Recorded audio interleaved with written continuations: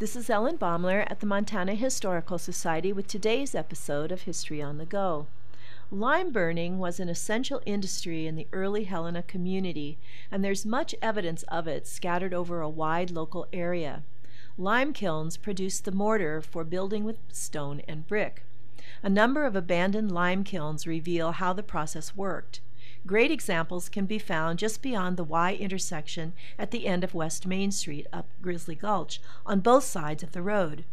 Some kilns were rounded in shape and others were tall, chimney-like structures. Lime kilns were built in as close a proximity to building sites as possible since the lime had to be transported by wagon. Manufacture of lime in the tall Grizzly Gulch kilns entailed blasting the limestone from the hillsides behind. Hand cars ran on a track for conveying the stone, or it was tumbled down the embankment to the tops of the kilns, where the limestone chunks were dumped into huge chimneys. A roaring fire of pine in the furnace at the bottom of the kiln burned continuously for several days and nights.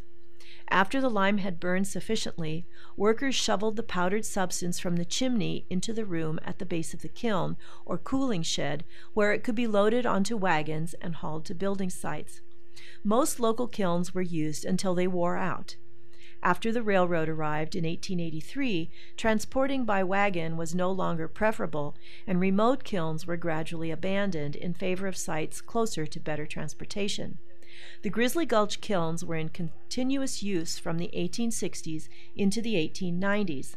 At least one of these kilns was again briefly used in the 20th century for the production of talc used in weapons during World War II. This is Ellen Baumler at the Montana Historical Society.